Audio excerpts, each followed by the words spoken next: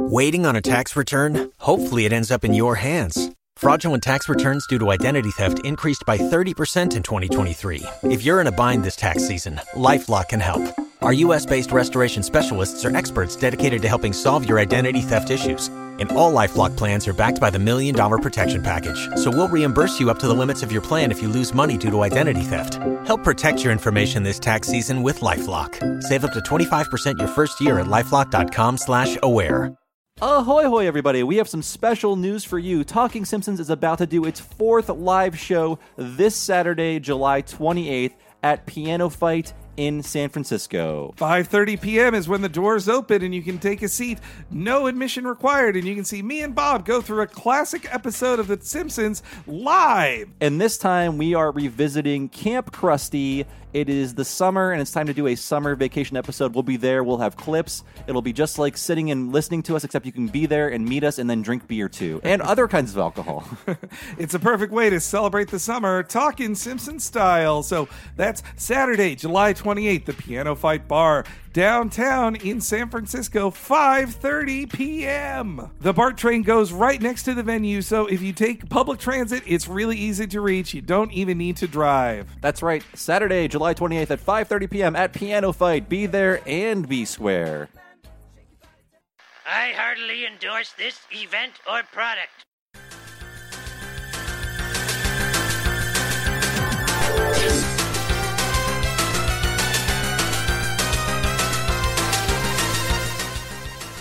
Ahoy, hoy, everybody. Welcome to Talking Simpsons, recorded live in the Hammock District. I'm your host, boiled celery enjoyer Bob Mackey, and this is our chronological exploration of The Simpsons. Who is here with me today? Henry Gilbert, and I've got a raging case of disposed of. Ooh, who else is here? Allie Goertz, and I'm reticulated. Yeah, Julia Prescott. I didn't know we were doing this, so I didn't prepare. And today's episode is You Only Move Twice. You're a northern reticulated chipmunk. Yes, you are. You are so reticulated. Today's episode aired on November 3rd, 1996, and as always, Henry will tell us what happened on this mythical day in real-world history. Oh boy, Bobby. Giacomo Leone of Italy wins the New York Marathon. Romeo plus Juliet equals number one at the box office. Whoa. And 2 days later, Bill Clinton is reelected as president. Coincidence? Wow. I mean, that Romeo plus Juliet, it was the cool... I think I listened to the soundtrack, but never actually saw it. It looked too scary and adult Scary? and mature as a kid. I was like, oh, I can't... I'm only 14. I can't have these... We're like Romeo and Juliet, but it ended in tragedy. I was going to say John Leguizamo in, I think, his first legitimate role. Yeah, that movie's fucking great. That sparked my thirst trap for Leo Dio. So Leo Dio. we're going to go to it. I think as a Leo-aged boy, I was resentful of his fame and attractiveness, so I dodged that one. But Yeah. I eventually watched it in my Baz Luhrmann watchdown, as I would eventually do, just for completeness' sake. But then, once he made Australia, I'm like, I'm not watching every Baz Luhrmann film anymore. So I'm good. he made Australia? He created the country of Australia. Wow, he's powerful. So our special guest today, everyone has been asking, we have a lot of guests that come through our stable, and they're always asking, like, I want to do You Only Move Twice. I want to do it. We're like, we're saving it for something else, and we're saving it for our competition, the Competing Simpsons podcast. Wow, I had no idea. Yes, but I want to say this is a peacekeeping mission. We're on friendly terms. Yeah. I've been offered 2 drinks. I have not passed out yet, so. Yeah, so hi, I'm Allie Goertz, And I'm Julia Prescott. and we're from Everything's Things Coming Up Simpsons. Simpsons. Anyway, we like to commit to a bit. Yep, we do. We're excited to be here. We were very excited to just have you on our podcast. That should be coming out soon if it's not already out, depending on when you're listening to it. Yeah. But yeah, we are very honored to be talking about what is easily in the top 5 episodes of all time. At least that's what I believe any sane person would say. It is truly easily the best guest appearance. It's the best character that only shows up once. It's a perfect episode. We've talked a lot about, on our podcast, how the Simpsons movie should have Yes. the villain. Why don't we Hank say Scorpio. that? Yeah, let's talk about that now. That's such bullshit. It wasn't. I'm still angry. I'm sure some Simpsons writers still are angry as well. Yeah, I am certain somebody wanted to do it. In our Mike Scully interview, I asked him, like, why wasn't that Scorpio? And he just kind of was like, I don't know. It's just it's non-committal, especially when he's the same guy. Russ Cargill is Scorpio, except less interesting. And he's with Rainier Wolfcastle, but it's not Rainier Wolfcastle. Yeah, sorry. It's both voiced by Albert Brooks, I think. Cargill and Yeah. I mean, that was sort of like the thing that really pushed over the edge for me, where I'm like, you already got the guy in the studio. Like, the hell? And he rants just like Scorpio, too, in the movie. It's a wasted opportunity. I agree. Well, this is the only Simpsons movie I need. This episode. It feels like a movie. Yeah. It could have been a movie because they go to a different location. There's a supervillain that's thwarted. It has its own theme song. Well, I guess he wins, yeah. Oh, yeah, the Scorpio theme song. It's such a classic episode. What surprised me in the research for this was that it's the first episode that aired in season 8 after the Treehouse, but it's a production season 7 one. So this was when they were like, as they say, tired as they were making it. But this feels like intentionally a season premiere. Like, let's start things over. Let's have a new setup and pretend. There's a big part of this is that they want to pretend that the series is rebooting and they're leaving Springfield forever. Though I didn't even know that was the point of it until the commentaries, because when I watched it, I never thought they were leaving Springfield forever. Right. Well, can I also say that this was actually on the writers' room board for, I want to say, 2 years at the minimum. Josh Weinstein had spoken about this. I host a Simpsons trivia show called Stonecutters in LA. Nerd. And he was our special guest once, and he mentioned that. And that kind of broke my brain because, of course, I mean, it makes sense, like, that they would really want to, to a painstaking degree, make sure that they produce the best version of this story as possible and, like, wait until, it gets out there. But just as a fellow writer and creative, it made me go, oh, great. Like, you can ruminate on something, and that's okay. Like, I shouldn't be, sweating the fact that I haven't written my movie yet or something, Well, usually when Albert Brooks appears, he kind of overpowers the story. In Bart's Inner Child, he's great in it as Brad Goodman, but the story doesn't really go anywhere because, as they say on the commentaries, like, he ad-libs a ton. He records, like, so much extra stuff. Like, he writes his own jokes. So they're like, probably, in terms of a recording, like 2 hours of Hank Scorpio on the books. Which we all need to listen to. Like, where can we access that? Heaven. As soon as you get to heaven, they give you I'm dying right now. I'd convert. Oh, yeah. For that, yeah.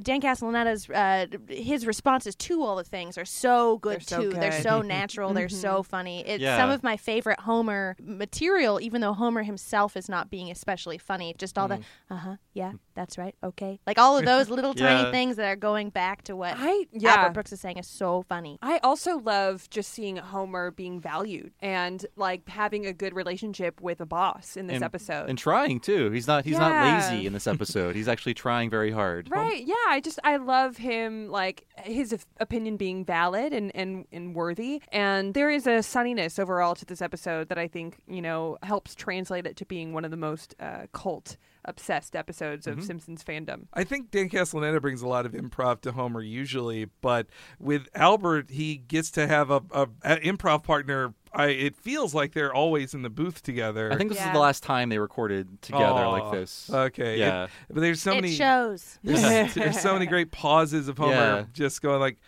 no, or or just his, and he just gives a little bit, but just the right amount. It feels so great. Good. Yeah. So this episode begins with Smithers in a great mood.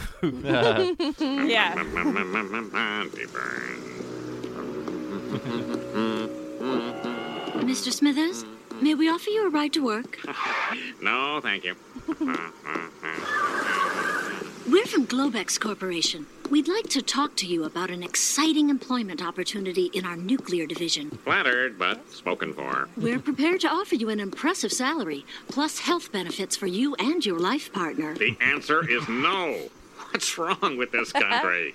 Can't a man walk down the street without being offered a job? We'll have to go to the next most senior man at the plant. Here we are. 10 years experience. His name is... Marge, I got a new job. I love It's it. with Globex Corporation. I get more money plus health benefits for me and my life partner. It shows how far this episode goes in that the woman in the car later kills Norman Schwarzkopf with her thighs at the end of the episode. Yeah. So you have no idea that the episode's heading in that direction at this point. But his killer secretary is always there. Yeah.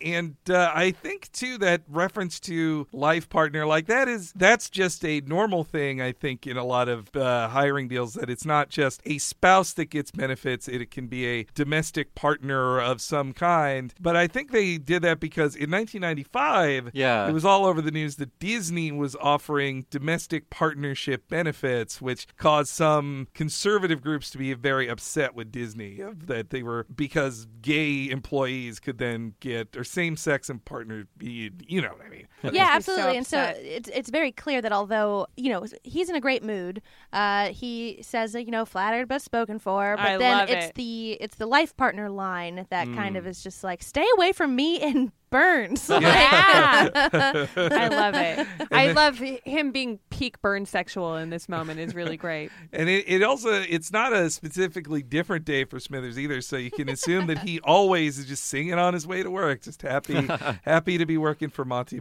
Burns. Well, I don't know if this parody of Silicon Valley or whatever, I mean, what is this, like the tech industry of the 90s, e-commerce, whatever is happening here? I don't know if that dot-com boom stuff happening. I don't know if that's lost to time because Elon Musk is very much a Hank Scorpio figure. He is actually making flamethrowers, but at this point in time, it was the era of like the crunchy progressive CEO who was still a ruthless capitalist, would slit his enemies' throats for a nickel, but he offered his employees like nice houses to live in, and they had a campus you could live in and things like that. I don't know if this is lost to time, this reference they're going for. Yeah, that's an interesting thing, and obviously I think we'd be remiss to not talk about the Elon Musk Hank Scorpio thing, just because that's what the whole internet talks about. But I have to say, Elon wishes. I think so too. Stand when people make that comparison. Cheerfully withdrawn. Yeah. No, the whole internet says it though, and people love to talk about it, and I totally see the connections, but. Come on. Just flamethrowers you need to do. He's nowhere near as charming. He is dating Grimy, though. There it is. I got nothing else to add. As she liked to be called. So Homer's trying to sell them on it. I like how Marge calls it, like not just Bart's lawyer lives here, but also that she's got this rut she doesn't want to get out of. That's how I feel about moving to. I was just like, well, look, this might be a more exciting place to move to, but I love my rut. It just feels great. This rut. But Homer has just the VHS to change Marge's mind. Homer, I don't want to leave Springfield. I've dug myself into a happy little rut here, and I'm not about to hoist myself out of it. Just bring the rut with you, honey. Come on, take a look.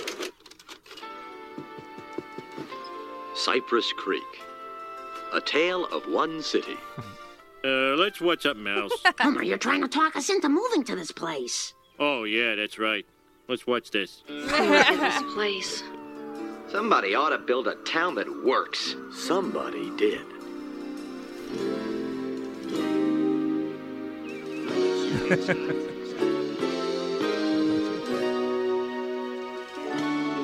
It's called Cypress Creek, a planned community designed for the workers of the Globex Corporation. Cypress Creek, where dreams come true. Your dreams may vary from those of Globex Corporation, its subsidiaries, and shareholders. So every abandoned store turns into a coffee shop, a different kind of coffee shop, and the mailbox, James L. Brooks as a bum turns into a mailbox. Yes, and of course, I know 100% with certainty that anyone listening to the show knows exactly which little sound is each thing turning into a different thing. Because I could hear it in my head perfectly. I know. That's one of my favorite jokes about, like, the dehumanization of homeless people. That's perfect. Like, not just of like, we live in San Francisco, and people have written articles for San Francisco Times of like, why do I have to see homeless people when I'm going to my job? And like, F you, buddy. What a monster. Yeah, but, fuck you, grow a heart. Yeah, but this joke is such a perfect encapsulation of that idea of like, couldn't we just turn this person into a mailbox? Just make him a thing. It's just so cruel, but with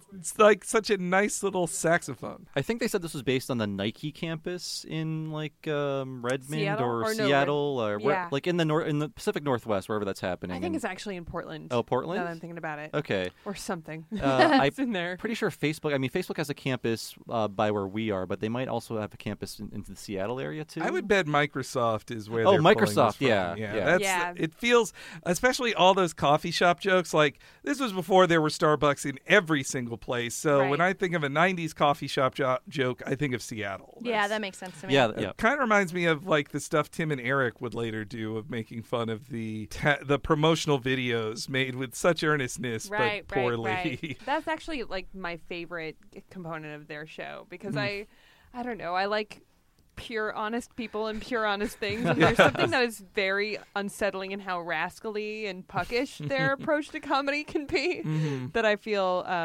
borderline exploitative.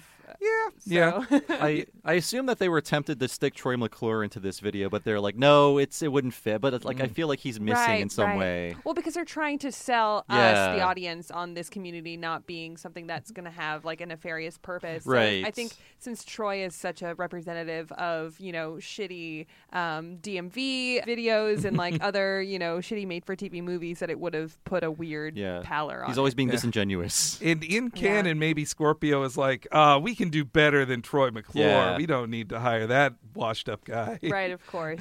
So he convinces them, and they're gonna move away. I like, when they're showing off the house that they are trying to sell it. Like first when the chimney falls out in the window, and then when you get the establishing shot in the next scene, the fallen chimney is still there. Like that little bit of continuity is appreciated. Attention to detail is great. Yeah. And when I shop for apartments, I often do think like, windows. No, I can't do that. I really love, so when the family is all kind of coming around on this idea of moving, Lisa's talked about this idea of just like, it'd be nice to go somewhere where people aren't like shoving you and knocking you down, and Bart immediately shoves her. I love it. And Homer's defensiveness too when the video's over. He's like, so what do you think of Cypress Creek and me now, Marge? He's finally showing her. But the show takes this very seriously. Then they have to sell the house, which I don't think they would do later. They just move them out immediately. Just have more fun in Cypress Creek. Right. Cut those corners in the story. And also they'd be like, well, didn't we show this like 3 times already? Well, the viewers can just assume when they see Little Lugger, they've moved. Right. That reminds me of the title of this. Like, so you only move twice. Obviously a reference to James Bond film, You Only Live Twice. But it also, I think, is factually accurate for this point in the series. I think Dancing Homer is the only other time they move, so this would make the second time they moved, I believe. Can you think of a previous move to this one other than Dancing Homer? They moved to that houseboat in... Oh, shit, you're right. I don't know if they actually moved in Dancing Homer. That was more like hiding. Yeah. I don't know. It's the Thompsons. It's a move. Oh. I think he's talking to you. Sorry. And so they decide to just abandon the place, which I thought of that so many times. I just moved apartments in December for the first time in like 8 years, and I just wanted to put up the abandoned sign and be like, I'm out of here. Yeah, same here. It's short of lighting everything on fire. Why did I think I needed all of these video games? I really love Homer walking Flanders through being a doormat. He's like, Oakley dokley. Yeah. I love that he has taken Ned's downstairs bathtub. Yeah. Are you going to be needing this in the other house? Yes. Yeah. And just the body language on Homer getting in the way of him looking at it. We talk all the time about how Oakley and Weinstein are such continuity nerds. These are two, not the bathtub, but the other two things are things Homer did borrow. He borrowed the TV tray, was the first thing he ever borrowed from Ned in Lisa's first word. And then the power sander, you don't see him directly borrowed from it, but that is the one that Ruth Powers borrows from Homer. And his foot's in on March top on of the it. Lamb. Right? Yes, standing away the floor. Yes. I love that. Yeah. They're such nerds in the best way. But they're looking out for us, too, because they're one of us. Yeah, I feel us, seen one by of that. us. So don't yell at us for a podcast for 3 hours long. No. We're just as obsessed. We're doing it for them. So then they leave town, and there's a big like farewell and goodbye. This was when they really wanted folks to think like, no, we've rebooted the series. It's going to be in Cypress Creek from now on. We're saying you're never going to see these funny characters again. Can you imagine? Yeah. Getting out of Stinktown. Yeah, I love that. Yeah. Of just Homer with the rose-tinted glasses. Of this town's been awfully good to us. No, it hasn't. Yeah. Even Burns says goodbye, though. I know, it's sweet. Yeah. I like it. So Long Stinktown is the funniest version. Because, like, at least Stinkfield would have, like... That's pretty much, and I know I've at least said this on 3 different occasions when I leave a hotel room. So long, Stinktown. So long, Stinktown. I said it when I broke up with somebody. In my intro, I was going to say recorded live in Stinktown, but I didn't want to seem like a Bay Area snob. Oh. I have nothing against Los Angeles and the people within it. It's nice. Yet. So then they arrive in Cypress Creek. They also mentioned on the commentary how they always remember this as the Emerald Caverns episode because they called it that. That was the name of it until they changed it late in production. And so for the writers, this is always Emerald Caverns, as they say. Like that's instead of the Cypress Creek. Yeah, instead of Cypress Creek. That's to me. That's like when we've watched some deleted scenes, and I think like, would this be my favorite thing if it was that instead of this other scene? Would I love this if it was Emerald Cavern? I think Cypress Creek is better. Much better. Yeah. Yeah. They do joke like, yeah, that's really funny, Cypress Creek, right? That was worth it. Yeah, well, I just also think that it's like the beigeiest words strung together, Yeah. and so I dig that. And you get alliteration. So. Yeah. This is also a John Swartzwelder one, which I like. We didn't ask. We did ask Mike Reese about Swartzwelder. You guys, did you ask him too? Yeah. We talked to Mike about him, and I think we also talked to Al Jean about him. We talked to everybody we can about him. He's such a mystery man. I want to know more. Though, I mean, Mike Reese is trying to dress down his mystery. Yes. But then I'm like, no, he's still sounds like a real an odd duck. Yeah. We're big ol' fans. We love his books. We've made a joke about making a fake documentary called Searching for Swartzwelder. Yeah, like a Searching for Sugar Man. Yeah, kind of riff. So we embark on this journey to find out the true mystery of Swartzwelder, and then we stop by like Mike Scully's house just to wish him well as we're about to leave, and he's just like, I have his phone number. I could just tell you where he lives. And he's like, all right, well, okay then. And then we find him. We should shoot that. They cold call him on a commentary. That's the one time you hear him. So good because at the end of, I mean, I'm sure everyone's already listened to it, but it's such a good thing. At the end of it, he says just like, too bad this wasn't really John Swartzwelder. Yeah, I know, I love it. Yeah, so he plays up that mystery too, but I'm sure you guys have already read Mike Reese's book. Oh yeah. Yeah. And I've read the Swartzwelder books too. They're all not all of them. He's made so many. Made a lot. But the Time Machine did it. Yes, yeah. That's the first one. It's great. It's like a joke every sentence, not even paragraph. Like, right. Speaking of funny characters, Hey. Hank Scorpio arrives on the scene. I am here to welcome you on behalf of the president of the Globex Corporation. Me! Try the papayas. They're juicy and full of papain. Makes you strong like Popeye. Popeye, papain, Popeye, papain. See? Same thing. Forget it. How are you? I'm Hank Scorpio. Wow, my boss. Don't call me that word. I don't like things that elevate me above the other people. I'm just like you. Oh, sure, I come later in the day, I get paid a lot more, and I take longer vacations, but I don't like the word boss. Hey, look at my feet. Okay. You like those moccasins? Look in your closet. There's a pair for you. Don't like them? Then neither do I. Get the hell out of here. Ha! Ever see a guy say goodbye to a shoe? Yes, once. Mr. Scorpio, this house is almost too good for us. I keep expecting to get the bums rush. We don't have bums in our town, Marge, and if we did, they wouldn't rush. They'd be allowed to go at their own pace. Now, if you'll excuse me, I'm in the middle of a fun run. See you at work tomorrow. Although I don't really like to call it work. So that's obviously such a huge controversy. Yeah. It is the dress of the Simpsons. I say teach the controversy. Yeah, so yes once is the one, like, so we've gotten the answer now, but when I first heard it, I always took it as Homer, at some point before today, had seen a man yell at his own shoes. That's interpreted it as that. That's me, yeah. Okay, then who are these weirdos who think that he really means, yes, I just saw you throw your shoe. I'm so happy that the 4 people that host the Simpsons podcast are all in agreement. Yes. It's definitive Yes. now. I mean, because Homer's not that quick. Yeah. Why would he do that? Exactly. And then there are the scoundrels and liars who think Homer's saying, yeah, it's fun, or it was fun. Oh, did people think that? Yeah, I didn't that was hear the other, like, yeah, it's fun. Oh, that. No. Yeah. I don't like this Mandela effect. It's, you're wrong out there if you're listening. But if you want the definitive statement on it, I did find the quote from, an awesome BuzzFeed writer, Kat Angus, dug into this. She first contacted Bill Oakley, but he admitted this was an improvised line. Of course. So they didn't write it. So they went to Dan Castellaneta, and here's what he said. The line was improvised. Albert Brooks always improvised whenever he did the show. That line was a reflexive response to Albert's improvised line about seeing a man say goodbye to a shoe.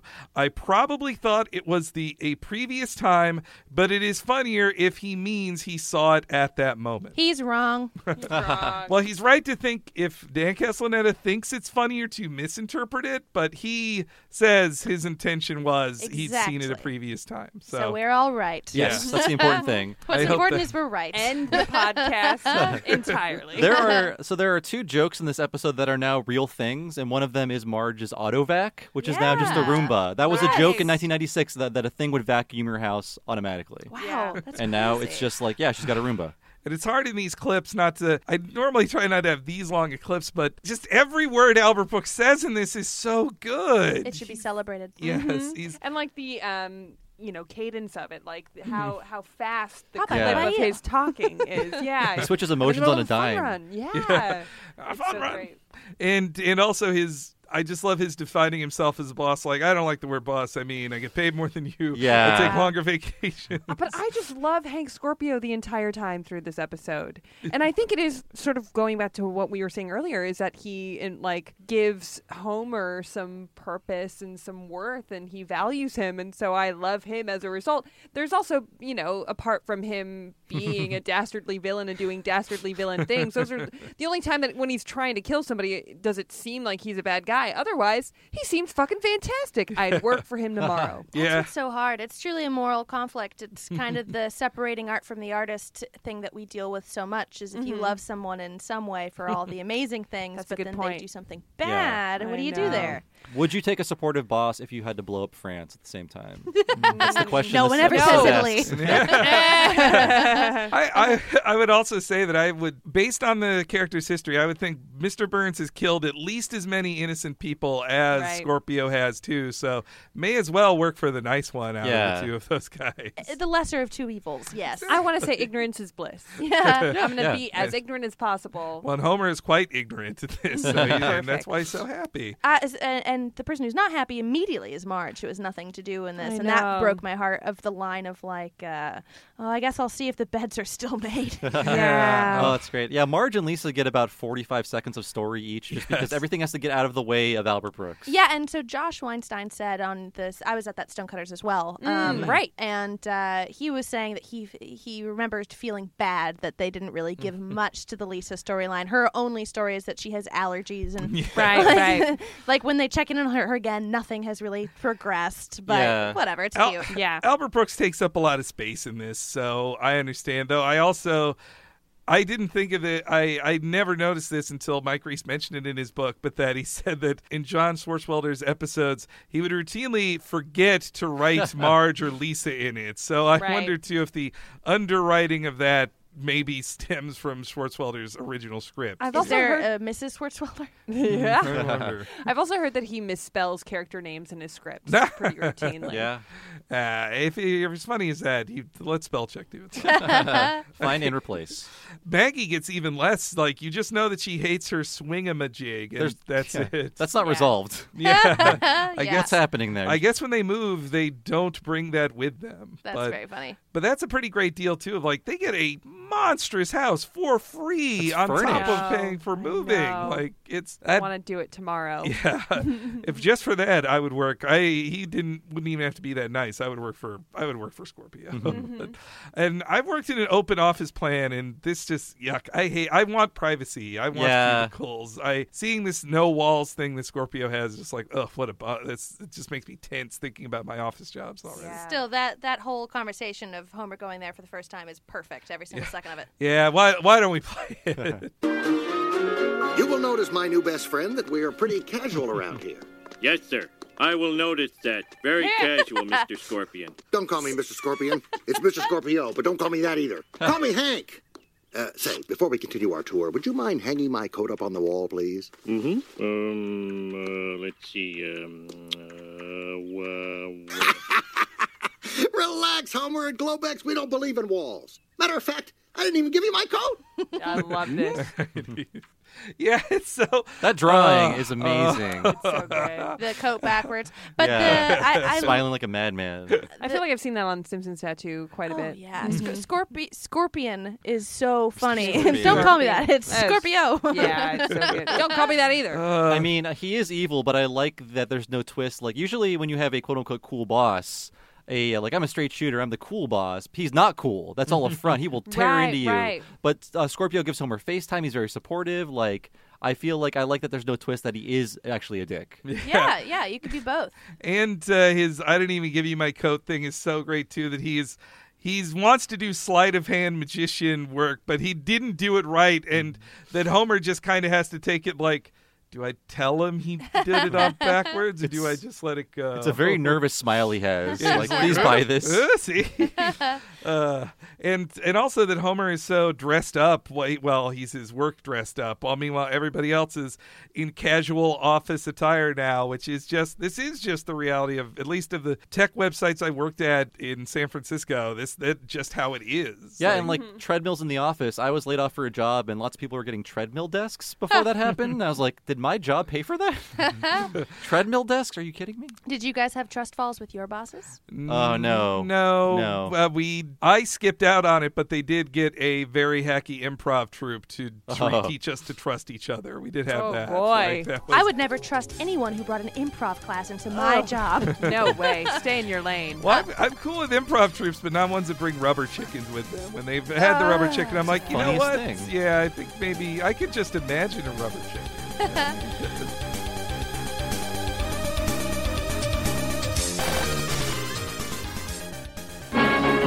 The Simpsons will be right back.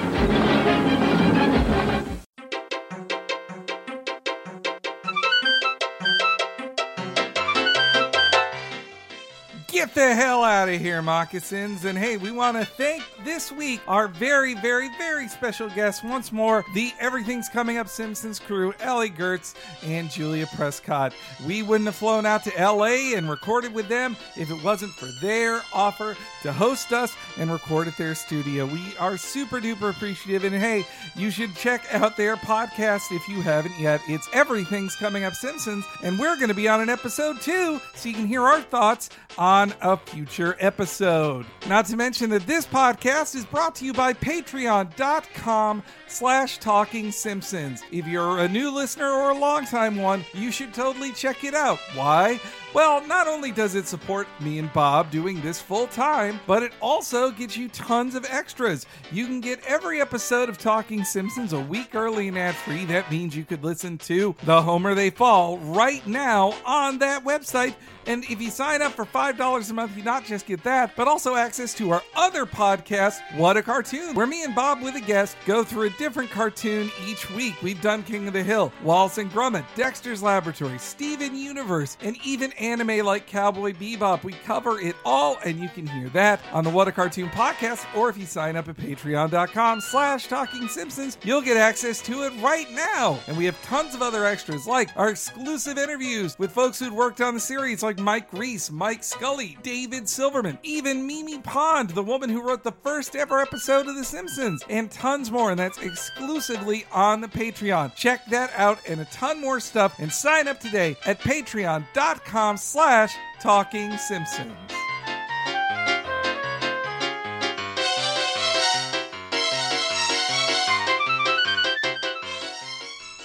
So look, we can't all work at a job with hammocks, but who doesn't love listening to stuff while they're at work? You probably enjoy listening to podcasts. Wouldn't you also like listening to an audiobook? You have a recent Talking Simpsons guest? Yes, at patreon.com/Talking Simpsons, we interviewed Mike Reese about his brand new book, Springfield Confidential. It's a great interview. We dig into a ton of stuff in that hour. But if you want to hear his whole book read to you by Mike Reese himself, you can get it at audibletrial.com/Talking Simpsons. You sign up for audibletrial.com/Talking Simpsons. You get a free audiobook that is yours to keep, and that could be Springfield Confidential with Mike Reese. You can stay on as a subscriber, or you can just keep your book and say, hey, thanks but no thanks. Either way, it's yours for free if you just sign up at audibletrial.com/Talking Simpsons.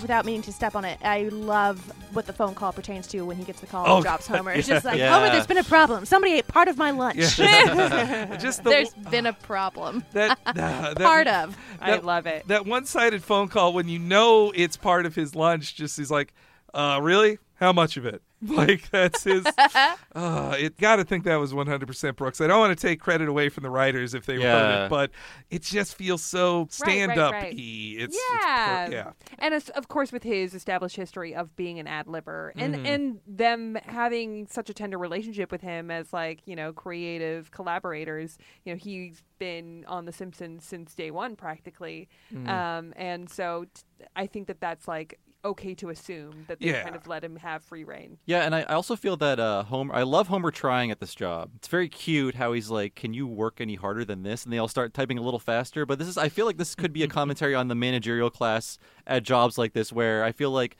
in my experience, they're kind of always in the way and just there to watch you. Just like, just let me get things done. Like, Homer is not really doing anything but watching people. And telling him to work harder. Yeah, like just vague, like, work harder. When I've gotten speeches like Homer's later speech with his Landry hat on as well, which is just like, I'm not impressed by those. He just didn't say think outside the box. That would have been perfect. If only they'd said, then they would have been.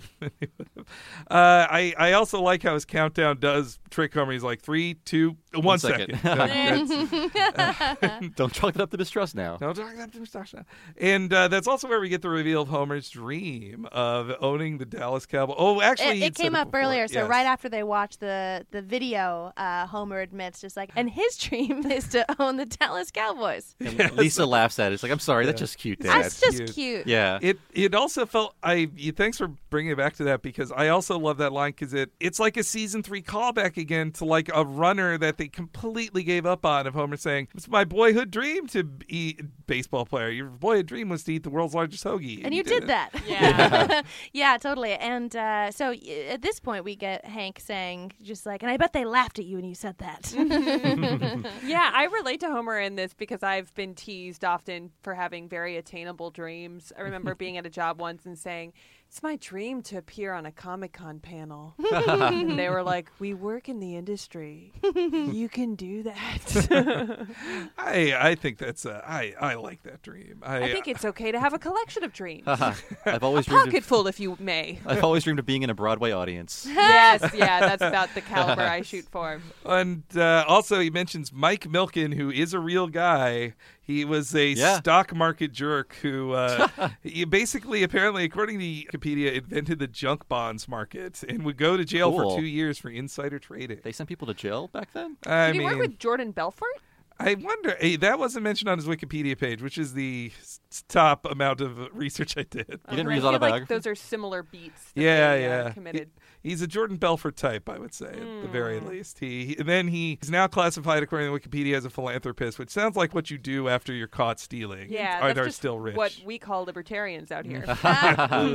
We got those out here, too, at our neck of the woods. But are we at the school yet? Yes. So I want to say one joke that is not a joke anymore is the sign gag for the school is at the fact that it has a website. So there's a URL on the sign for the school, and that is the joke in 1996 that a school would have a website. Wow. Right. It is that advanced compared to Bart's old school that has a website. That's a joke. That's a joke. I was impressed. My junior high didn't have a website. Like, did your guys' schools have websites? No.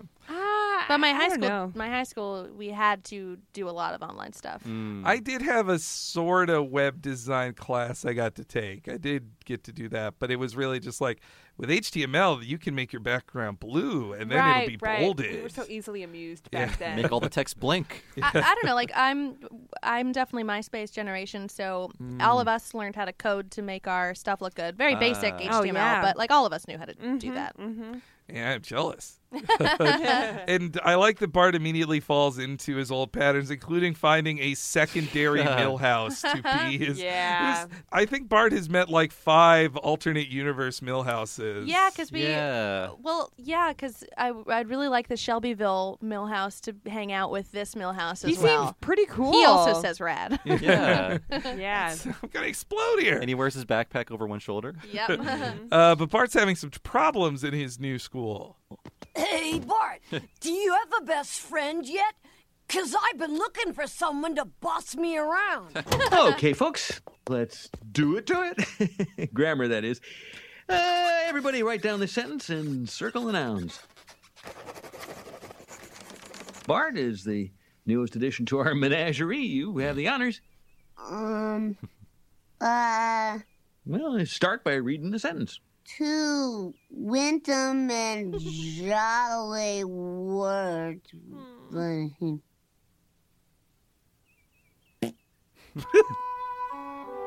So, you never learned cursive? Well, I know hell and damn and bit. Cursive handwriting, script. Do you know the multiplication tables? Long division? I know of them. You know, Bart, I think you'd profit from a more remedial environment. I'm sure you'll feel right at home in the Leg Up program. I moved during school years one time, like in 4th grade, and I had kind of Bart's situation of discovering, like, this school teaches things different than my school, and I'm kind of lost for a couple months here. Oh, no, only with me it was I went from public school to Catholic school, and I was not, like, in the Catholic world. I see. So it was mostly like, what are all these prayers, and how do I learn them? Yeah. Yeah, I didn't switch until my senior year of high school, but that that was an interesting one.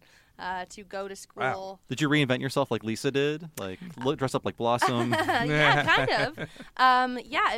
There was a little bit of that in that I was a very bad student, and then I spoke at the graduation in my senior year. So that was actually kind of a fun transformation. Yeah.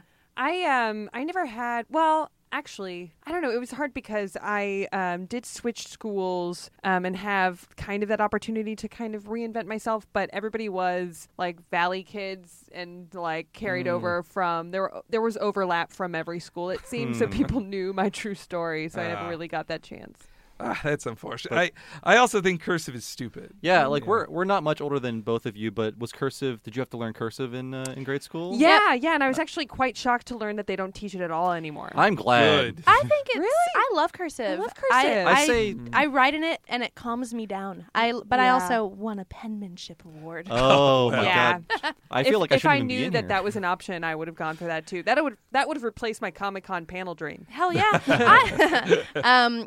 I love it. I agree that it's not important and that there are better things that we could be using our time for, but I feel that way about a lot of school. Mm-hmm. I think most of school is horribly, horribly dedicated, like in terms of what we, there are so many things we should be learning. I know. Like, what if they taught consent instead of cursive? I say make it a calligraphy class, and then it could be optional. But, so they don't teach it anymore. And then you've got an Etsy store that you can look forward to at graduation. That's all you're going to be doing. Well, I did have now I'm remembering, I had a tiny bit of Bart's kind of frustration, but I had learned cursive, but I'd been taught a different cue in Georgia than the cue I was getting taught in Florida. A regional cue? Regional cue. That's an improv troupe. Yeah. But that cursive cue is bullshit. Let's admit it. Come on. I learned a circular cue, not the one that looks like the number 2, like in the episode here. It's one of my favorite excuses of like, I know of them. I whip that out a lot. Whenever I'm asked about something I clearly do not know about, I say I know of them.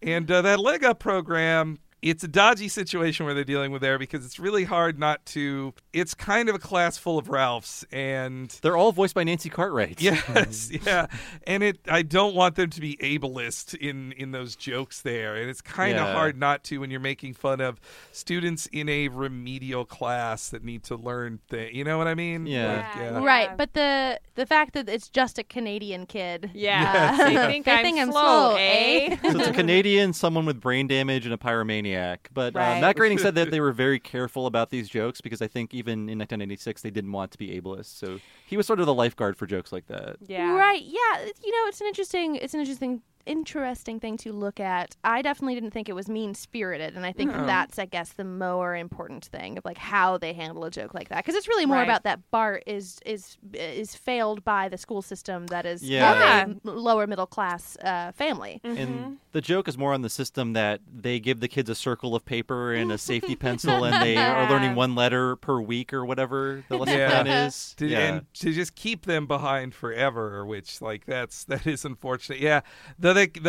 I think too why they're voiced by Nancy is also because I believe it's on the commentary they say they drew them originally to all look like Ralph or to have Ralph's hairline, and then they reconsidered that. But maybe they just still stuck with directing Nancy to play all of them Ralph-esque, perhaps, including a Canadian Ralph. I woke up in here. It's a great line. And that his name is Gordy. Gordy, yeah. Great Canadian name. Gordie Howe. And that's where also Bart gets told he has a case of the Spostus. I love it. That is a condescending teacher thing that is very, very realistic too. Oh yeah. Right. It's directly from Can I Go to the Bathroom? I don't know, can you? Yeah. Just you know what I mean. I hate that. I also getting a nervous sweat just hearing that. I also remember asking a teacher how to spell a word, and they'd be like, "Look it up." I was like, I don't know what it starts with. I hate it. You're just asking, like, can you teach me? They're like, no. I'm not on the clock. It's just some fucking mind game that I just want to eradicate. I hate it. And then that is when we get like one of the 20 seconds of Lisa in this episode where I like her line though of like, oh, we don't have you in Springfield, which that at least sets the continuity reason for why she is all of a sudden allergic to things. Like she's, I guess, only allergic to the things that are in Cypress Creek, and it's why she will not have allergies ever again after this episode. That's about as good an explanation as they're going to give you. Well, they couldn't have put her in school because she would have been thrilled. It would have been like when she goes to college for the first time. There would have been, that's its own story. So they had to keep her out of there. You know, if she had talked to any people, she would have been at home. So they kind of had to do that. Or they could have done a story where the other kids are way smarter than her, but they've already done that with Lisa's Rival. Yeah. So that story's already been done. I was just thinking about that episode now. Let's talk about that one now. The second I saw that chipmunk, I knew that chipmunk was dead. Even at first airing, I was like, this chipmunk's getting killed. It has a cohort later that gets revenge. Maybe he's getting revenge. He blames Lisa for the owl getting him. That's when Homer buys the hat, which that is such an Oakley and Weinstein name, Berman's Dry Cleaning. How many hours were spent I just want pacing the room? Lou's Dry Cleaning? No, not specific enough. And that's when Homer realizes, I'm a guy like me, and buys that hat. And that's when he gives his like meaningless micromanagement speech. But that also reminds me of Cool Offices, which is you have all these perks and everything, but all of the guys under him are working like 18-hour days and are miserable. Like something I wanted to focus on really quickly just a second ago is the spend zone, which is the store. We get look, it's a baseball made out of Secretariat. That's such a well realized boardwalk like new shopping district too, of just all these things that are too expensive for the mall. They need their own windows. I was sad we didn't get more sign gags like in Summer of 4'2". There was only the spend zone is the only sign that we see in that little downtown area. Cypress Creek, other than it being run by the evil Hank Scorpio, is a very normal town. So that includes like no joke names for places like the Perma Bank. Oh yeah, right. And I believe like the idea of it being this polished, brand new district, like a reborn kind of mall. So it, I think, would be by nature minimalist. Yeah, I can see that. And but Homer then he realizes what they truly need: some hammocks. Hi, Homer. What can I do for you? Sir, I need to know where I can get some business hammocks. Hammocks? My goodness, what an idea. Why didn't I think of that? Hammocks! Homer, there's 4 places. There's the Hammock Hut. That's on 3rd. Uh-huh. There's Hammocks R Us. That's on 3rd, too. You got Put Your Butt There. Mm-hmm. That's on 3rd. Yes. Swing Low, Sweet Cherry. Yes. Matter of fact, they're all in the same complex. It's the Hammock Complex down on 3rd. Oh, the hammock district. That's right. Ready for the link up, Mr. Scorpio? Homer, 1 second. I got to take care of this. Very important. Be right back. Fine. Good afternoon, gentlemen. This is Scorpio. I have the Doomsday device. You have 72 hours to deliver the gold, or you face the consequences. And to prove I'm not bluffing, watch this. Oh, my God, the 59th Street Bridge. Maybe it just collapsed on its own. We can't take that chance. You always say that. I want to take a chance. Collapsed on its own. You have 72 hours. See you. Back to the hammocks, my friend.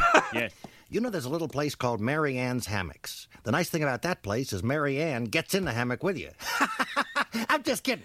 Oh. You know who invented the hammock, Homer? No. That's something for you to do. Find that out. That's a great act break. I'm just smiling evilly as the curtain closes or like the gate closes. Homer, this is what I was talking about earlier, of just all those tiny little subtle. No. Yes. Yeah. Yeah. Oh.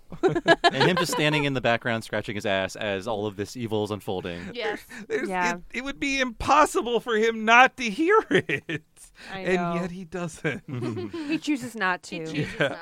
And that's actually, it feels kind of like an Austin Powers joke. We were talking about Austin Powers off mic, but the I want to take a chance. Like, Yes. all these UN guys are used to being in life or death arguments with a supervillain like this, and this guy's fed up with being told we can't take that chance. He's finally going to tell him we can take a chance. I love that. I love the Homer needs some sugar. Yeah. I've always wondered about this fucking joke. Yes, Hank just keeps sugar in his pockets. Do you want any milk? No. Just loose. Sorry, it's not an individual packet. Why do you guys think that he has loose sugar in his pockets? He is a very helpful weirdo. Yeah. And I don't mean to be a pedant, but he says it's cream, which makes it an even spermier joke. Yeah. Yes. Yeah. Yuck. I'm sorry I said that word. But yeah, the loose sugar, it's quite a non sequitur. I'm usually the one to think of an in-canon reason for it, but there honestly can't be. It's a John. I really feel like this is a John Swartzwelder joke. Yes, of just It's just funny. Pockets full of sugar. Just walking around with Doesn't loose need to be sugar. more than that. It can just be simple. Yeah. He just likes the like feel. Wizzle Wazzle. But he's so benevolent to all of his employees. He wants, like, if they need sugar, I've got your sugar. Yeah. Yeah. I also like when Homer gets into that office, he says, like, I've never noticed this office before. Like, why should you? It's mine. Albert Brooks just sounds, guess what? He's a comedic genius, but it feels like he is just so quick to everything. Yeah. He is firing on all cylinders, too, in this episode. He's really in his prime. Very matter-of-factly delivering all this stuff. And, yes, this is, I do have a clip when Lisa finds out she's allergic to everything. Oh, the whole forest is blooming. Choo! Excuse me. Oh, my eyes are burning.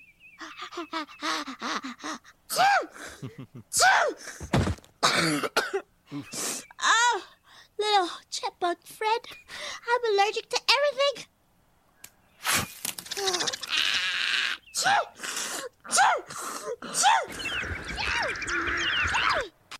That's the end of Lisa. Hilarious. Yeah. I will compliment the animation for making it looks painful to have to be as allergic as she is. Like, I have some allergies, and just the way she also Yardley Smith, amazing acting on that pain and stuffiness. Like, pretending to sneeze can't be easy, especially in just voice, but she did a great job there. And that I do love the Chipmunk's revenge of just a chipmunk. I don't think a chipmunk can actually put his lips together and blow, and yet this one does. To just as an extra FU from nature. To That's Lisa. the reason for the animation. Yeah. That's where they got it. Yeah. Every episode needs to have one. And so we have the Mr. Bont Oh, scene. yes. Yeah, why don't we hear some more about Scorpio and Bont? Ingenious, isn't it, Mr. Bont? Scorpio, you're totally mad. I wouldn't point fingers, you jerk. Sure, do you expect me to talk? I don't expect anything from you except to die and be a very cheap funeral. You're gonna die now.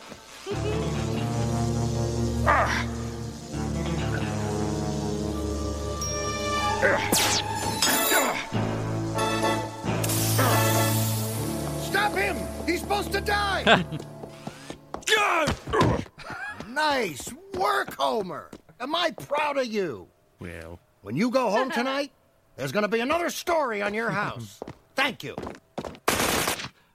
Man, that scene is like has a shocking ending. They just all shoot him at the end, and it cuts away. And Homer's take on that is, "I tackled a loafer at work today." He's telling Marge about it. He's so proud of himself. That's what Homer tells himself. They're like, "Oh, I tackled a loafer at work." Like, that's weird to do, and even if that was what he did, that's weird to do. Yeah, in an office. Nobody questions it. Yeah, and just it's almost too dark a joke for The Simpsons that I'm not used to. Of like they literally kill James Bond on screen with just 4 guys just all shooting him at once. It's horrifying. Yeah, and I just love the Sean Connery it's so portrayal good. of this All character. the voice acting in this episode is top notch. The scene where he escapes, he flicks a quarter and it like diverts the laser so it shoots off all of his shackles. It's really Very great. clever. Yeah, it's great. It's a lot more clever than the similar way Daniel Craig escaped from Blofeld in the Spectre movie, where it's just Blofeld just forgets to take his watch and he just like drops his watch and it explodes. Like that scene's kind of crappy. Yeah, like, I like some Daniel Craig Bond movies. I actually. Yeah, I didn't even ask how much of a Bond fan are people in this. I've watched a few. I'm not a mega fan of James Bond. I was on a video panel type thing about James Bond for Birth Movies Death a while ago, like 4 or 5 years ago, and I spoke to Matt Gorley, who's the biggest fan, and Jeremy Smith, who is Mr. Beeks from Ain't It Cool News, and then the late great Devin Faraci, dear friend, but we don't talk about him much. But he had us all on, and I watched about 6 Bond movies in preparation, and I really loved them. But a lot of my stuff got cut from that because I was talking about how there were. Just how there are no women characters that are of note that aren't like with the word pussy in their names. Right. I had some views, but my sister, who's ultra Lisa Simpson type, loves the James Bond movies and still is super, super feminist and loud, but she's just like, it's my favorite thing in the world. So she loves it. I think they're really fun. I'll go to every single one that I could see, but in terms like the old ones, like I'm not a super big nerd about it or anything. Yeah, I care not for them. That's dad shit. Face. Though I will say that I do enjoy a good old-fashioned Bond song. I think that's about as far as my fandom goes. I remember Garbage's "The World Is Not Enough" being pretty nice. Yeah, I like that one. Yeah, Skyfall, of course. I mean, we were all into Skyfall. Skyfall's great. And the song. That's about as far as it goes. Yeah. I've only read a few of the books, and they're great if you can stand impossibly horrible racism. Yeah. Yeah. I can't. Well, then, your time's better spent. Yeah. He was a terrible man. Yes. You mean... James Bond? Both. Him and Ian Fleming. Yes. Yeah. They had to make it Mr. Bont because they were afraid of getting sued, which I guess... Do you want to get sued? Yeah. It's funnier with the... It's funnier with Bont anyway, yeah. Which is why they deleted Bond from the How I Learned to Springfield with a $, that one. Oh, yes. Yeah. I like how Scorpio is too enigmatic to be pithy. Like, the line is, I expect you to die, but he's like, I expect you to die and leave a very easy, disposable corpse. Have a cheap funeral. Yeah, and then he's like, you're going to die now. Yeah. Oh, and also, you jerk. Like, it's so simple. Yeah, he's not. I love it. He likes being a supervillain, not being particularly clever, though. And, so Homer is proud of his work. He's bragging about jumping on a loafer, and we didn't even talk about Marge's implied alcoholism, which then isn't it. So funny because she's just like, oh, and I've been having a bottle and a half of wine a day. You're supposed to have, I've been having a bottle a day. You're supposed to have a bottle and a half, but I don't know. I just can't drink that much. And I also love, I don't know if love is the word, but like her just pouring one single glass and the music, bum, bum, bum. Yes, You know, like, yeah. Jesus, guys, can you just throw her one bone? And that then it's revealed like she's just sipping on that all day. Like she's not having multiple of them. Oh, it's just a glass. It's not one even a glass, bottle. yeah. Jesus, Yeah. that's so funny. Yeah, and so I think they realize like, well, we can't actually have her be an alcoholic now. Though they do that in the episode. It's the one where they go to see basically Attack of the Clones, and Homer and Marge. I think it's called Days of Wine and Dozes. Okay, yeah, that makes sense. They just become wine vineyard drunks while meanwhile Bart and Lisa are yelling at a George Lucas character who's for some reason like 4 feet tall, which doesn't really that's not. If there's some things you can make fun of George Lucas for, but he's not short. Yeah. Yeah. I think people just look at him now with his beard and think that he looks like what's the word I'm looking for? Not a Wookiee, but Ewok. An Ewok, and maybe like associate that with shortness. Okay. I'd say maybe like a human Papa Smurf. Right, yeah. In a way. There's a lot of other attributes they assign to him. He's got that red hat all the time, right? That's him? Yeah. And they all convince Homer that they gotta go. It's cute little scene of everybody just saying all their problems, which It's heartbreaking. Yeah. It sucks for Homer. Homer's been nothing but good. Yeah. I know. And he finally is being treated with respect, and as we said, is showing up to the job. He's not being lazy here. He's actually doing a great job. Yeah, if he had continued, he would have been thriving. Absolutely. with his and also Marge's boiled celery, her famous boiled celery. I wonder if that can't taste it. Does it pair well with butterscotch chicken? It's a nice side. What about a caramel cod? So yeah, Homer realizes he's got to quit, and he finds just the right time to quit Hank Scorpio. You got a problem, Hank. Oh, gee, Homer, could wait a sec, please? Well, it's pretty important. Hey, what's going on? I'm having a little trouble with the government. Oh, those jerks always walking over to small businessman. Don't get me started about the government. What's the problem? Well, my family wants to move back to Springfield. Let him go. You'll stay here with me. We'll go bowling. What's bothering him? Nothing big. It's just a lot of little things. Well, you can't argue with the little things. It's the little things that make up life. Homer, I'm disappointed, but I think you need to do what's best for your family. Well, thanks for everything, Hank. T-minus 14 seconds. Need anything, you call me. All right, what's the number? I've never had to call my own company. Someone will tell you upstairs. But Homer, on your way out, if you want to kill somebody, it would help me a lot.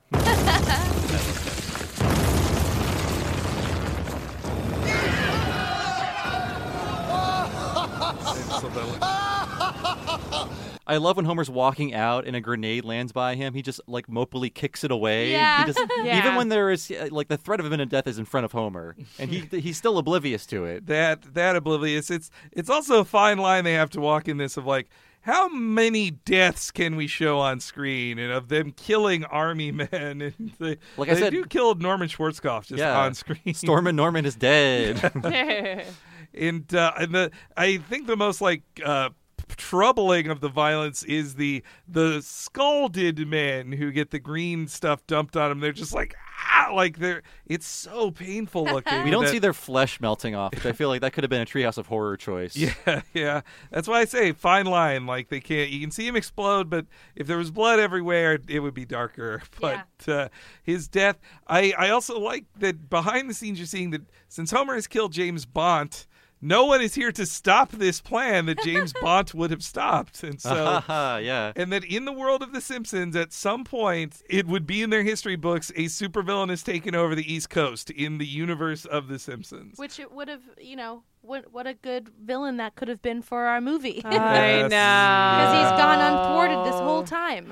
I wonder, I'm sure that there's some record of them speaking to this, surely, but I wonder if it was more of not wanting to do a deep cut reference for the show to alienate international markets and alienate broad audiences for this. I think that was their reasoning, but I feel like creating a new character is just as meaningless to newcomers as creating I using agree. an old like obscure agree. character. So I don't understand the reasoning. And they could have, They could have just called it Hank and not ever mention it. Yeah. Yeah. Just treat it like a character. If they Like need I to. believe one of their reasons for not having Milhouse be Lisa's love interest in the movie was, well, people won't know going to the movie that Milhouse has a crush on Lisa. Like we want new people to figure it out. But it's like it doesn't matter if it's a new character. I mean, it doesn't matter if it's Milhouse. People are just going to walk into it like, oh, this person likes Lisa. I can figure it out. Agreed. You're seeing the Simpsons movie. They've bought in at that point. Yes, anyway.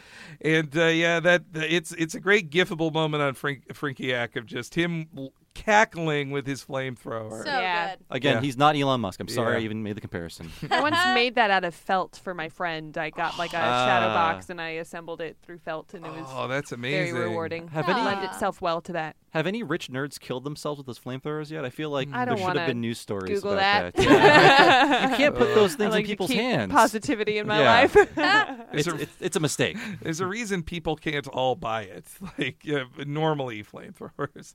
So they get back to Springfield. It was something I really like pacing wise in this episode, that they basically spend 2/3 of it not in Springfield, and it just gives it a completely different feel of any other episode. There's, other than Hank Scorpio, there's no other supporting characters there who are weird or silly or anything. Like it gives it a very different like structure than any other one. And when they finally return to Springfield, you're like, oh wow, okay, yeah, I remember this. Like even seeing the garish colors of their home, you're like, oh yeah, nothing in Cypress Creek is colored like Springfield is That's true. either, with its extremes. It makes the world feel a lot bigger when you get back. You're kind of like, there's this whole world out there, and here we are at home. Upstate somewhere, which is Yeah. where Cypress Creek is. And but Homer finds a gift when he gets there. Telegram. Project Arcturus couldn't have succeeded without you. This will get you a little closer to that dream of yours. It's not the Dallas Cowboys, but it's a start. Drop me a line if you're on the East Coast. Hank Scorpio. Oh, the Denver Broncos.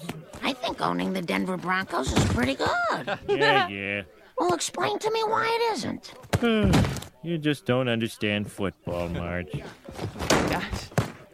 But they later went on to become a good team. Yeah, I know. I don't know anything about football, but I know they won the next two Super Bowls. Yeah, so that's a date that's a dated joke. That I doesn't remember, quite I remember when this episode came out. My football-loving mom, whose home team is the Raiders. So my mom make loves the Raiders too. Really, I'm like, make as many judgments as you will. But she conveniently looks the other way when they are accused of cheating. Anyway, I remember watching this episode with her and her being like, "All right," like to Homer's line about "you just don't get football." March. Like she's like, "I'm with Homer." I'm like, "Okay, everybody, calm down. Okay, one joke for you, Mrs." But yeah, and the Denver Broncos are animated as being particularly bad at football, just not catching a 5-foot throw or something, which if they were producing this even in 1995, I feel like the Denver couldn't have been the worst team. I'm not a football fan. I had to look up that they won the Super Bowl. I can hear all the corrections pouring in. We should stop talking about this. Yeah. Oh, God damn it. Hey, but though I also think if Homer thinks he's going to ever own the Dallas Cowboys, pretty much every football team is owned by basically kings at this point. Money, they just gift it to their children. It's inherited. No one can buy the Dallas Cowboys from Jerry. I think the Simpsons could. Yeah, maybe. Like the entity, the Simpsons. That'd be great. Now with the Disney, Then it's finally into I sports. think they finally can. Yeah. When is that deal ever going to just get closed? I keep feeling like I don't know. I want it to officially be owned by Disney until I'm tired of waiting.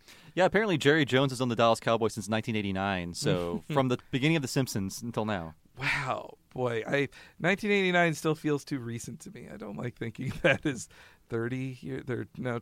29. Yep. Yes. I'm not quite at 30 yet. But so that's that. That's the end of the episode. Then there's a whole, which will be our outro song, the Scorpio it's song. fantastic. Yeah, so Scorpio. It's so good. Friday. Keeler Jam. Yeah. Hot dogs and burgers and beer. For me, I think this episode is one of my favorite high It's a favorite of mine just for a guest star, but also it's one of my favorite high concept ones, I guess you'd call it. Of like not it like 22 short films. It's just it's a one gag thing of just Homer works for a Bond villain. Where do you go with that? And they find so many amazing places to go with it.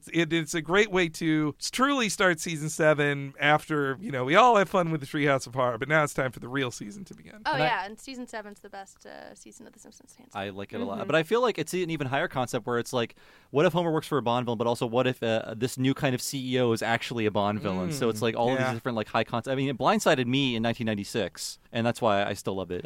You guys, like, what do you feel about this episode? It's one of the best episodes of all time. I mean, this episode and A Fish Called Selma are two favorite episodes of mine.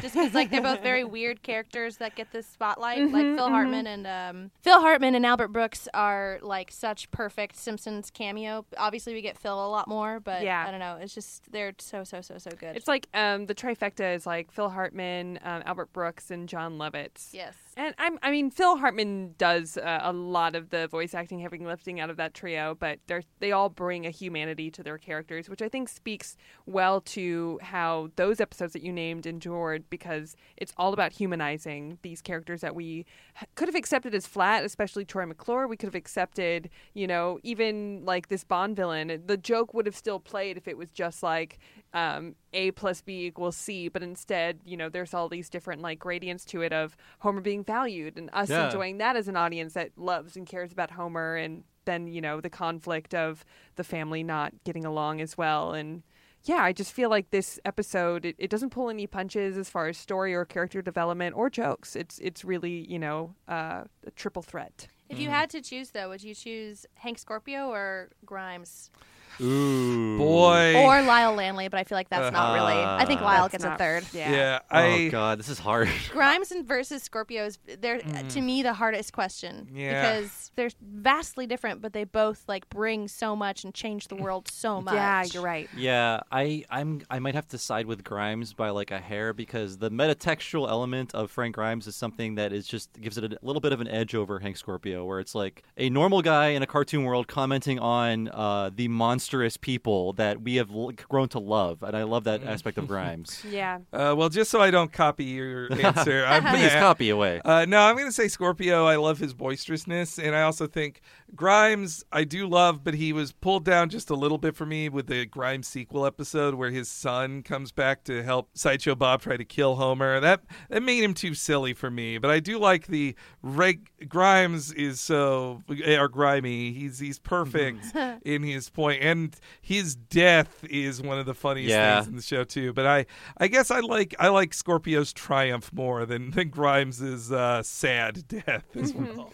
What do you think? I'm going to go with Hank Scorpio because as far as like overall enjoyment and rewatchability and like the general like mood and tone that I want to live in, it's more this episode. I feel like the Grimes episode, albeit very important to, sort of changing the format of the show and changing the way that they were telling stories. It kind of feels like a Gus Van Sant movie you watch once but go, that was very important, and I'm glad I watched that. Whereas this You Only Move Twice episode is more of like, I don't know, like a Steven Spielberg type of movie that you're like, I'll watch Catch Me If You Can. I'm having a good time. It is more fun.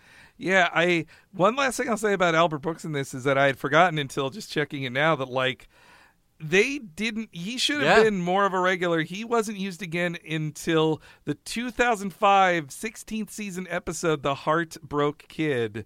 Like that, it's just so odd to me that he had been used pretty, like, not every season, but more seasons than not. Right. And then after this, they're like, nah, let's not call Albert Brooks for a decade. But the way that guest stars and voice actors were used changed so drastically over the years, and it wasn't about necessarily like who could do the voice best. It was who could bring in the most people because we want to do stunt casting. Yeah. And sometimes stunt casting is really fun. It's not my thing. But it is there's a validity to choosing Lady Gaga over Albert Brooks that I think some people love. Mm-hmm.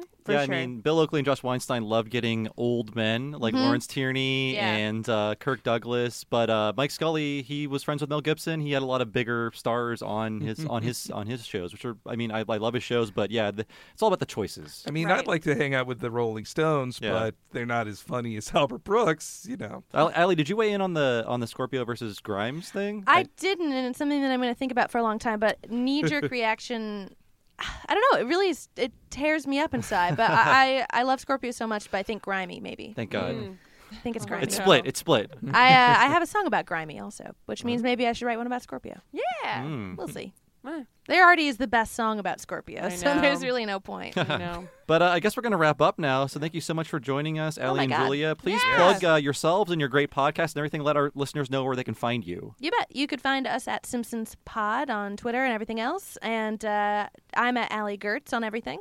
I'm at Julia Prescott on everything. We have a book coming out. It's available for pre-order. You guys might like it. It's called 100 Things Simpsons Fans Must Know and Do Before They Die. Yeah. And we'll be touring with that and with the live show. And we'll be posting that online, so just keep an eye out for that. But thanks for having us, you guys. Oh, yeah. Thanks for inviting us to your studio. And next year, we're going to write the 101 Things You Must Do Before You Die. Perfect. It'll be so much better. Look out. They're going to be next to each other on the shelf. Great. I love it. You have to choose. We could do the Amazon suggestions together, so that feels nice.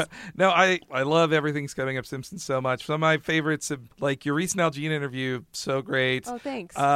Oh man, now I can't remember the man's name, but you had on a guy who works at Starburns. What's the name of the man? Yeah, oh, Dino? No, not Dino. Another guy who animates at Starburns who had worked on the earliest seasons of it. Oh, Joe Russo. Yeah, Joe Russo. That I love because I've read him and listened to millions of interviews with like the high level folks, but to hear his view of being just like a soldier in the Klasky Chupo army was just so amazing. Yeah. That guy has a well of stories that we didn't even get past the tip of the iceberg for. He's a crazy maniac. Yeah, we got to get it back on. Yeah, we got to. I love your interviews, but I also love when you have a writer on just to do a regular episode about an episode. Oh, like the Josh Weinstein ones are great. Thank you so much. So good. And so as for us, you can find us on all your pod things. Look for Talking Simpsons. Please subscribe if you haven't yet. And we are also supported by Patreon. Go to patreon.com/TalkingSimpsons. We have a lot of incentives for you to donate. We have a lot of exclusive podcasts like Talking Critic, Talking Futurama, so many interviews with so many Simpsons writers and creatives. We also have monthly community podcasts. Anything else I'm missing, Henry? Our season wrap-ups, and we go through the deleted scenes, and we have our special premium videos, one a month for $10 and up patrons. Yes, and as for me, you can find me on Twitter as Bob Servo. My other podcast is Retronauts every Monday, occasionally Friday at retronauts.com, or look for Retronauts in your podcast machine. Henry, how about you? At HNEREYG, and you follow me there for all my political rants, but also updates on when things go live on this. Yes, and thank you so much for joining us, folks. We'll see you next week for The Homer They Fall. See you then. Woo! Woohoo! Scorpio! He'll sting you with his dreams of power and wealth. Beware of Scorpio! His twisted twin obsessions are his plot to rule the world and his employees' health. He'll welcome you into his lair like the nobleman welcomes his guest, with free dental care and a stock plan that helps you invest. But beware of his generous pensions, plus 3 weeks paid vacation each year. And on Fridays the lunchroom serves hot dogs and burgers and beer. He loves German beer. Look, lady, I'm supposed to be in the 4th grade. Sounds to me like someone's got a case of the Sposdas.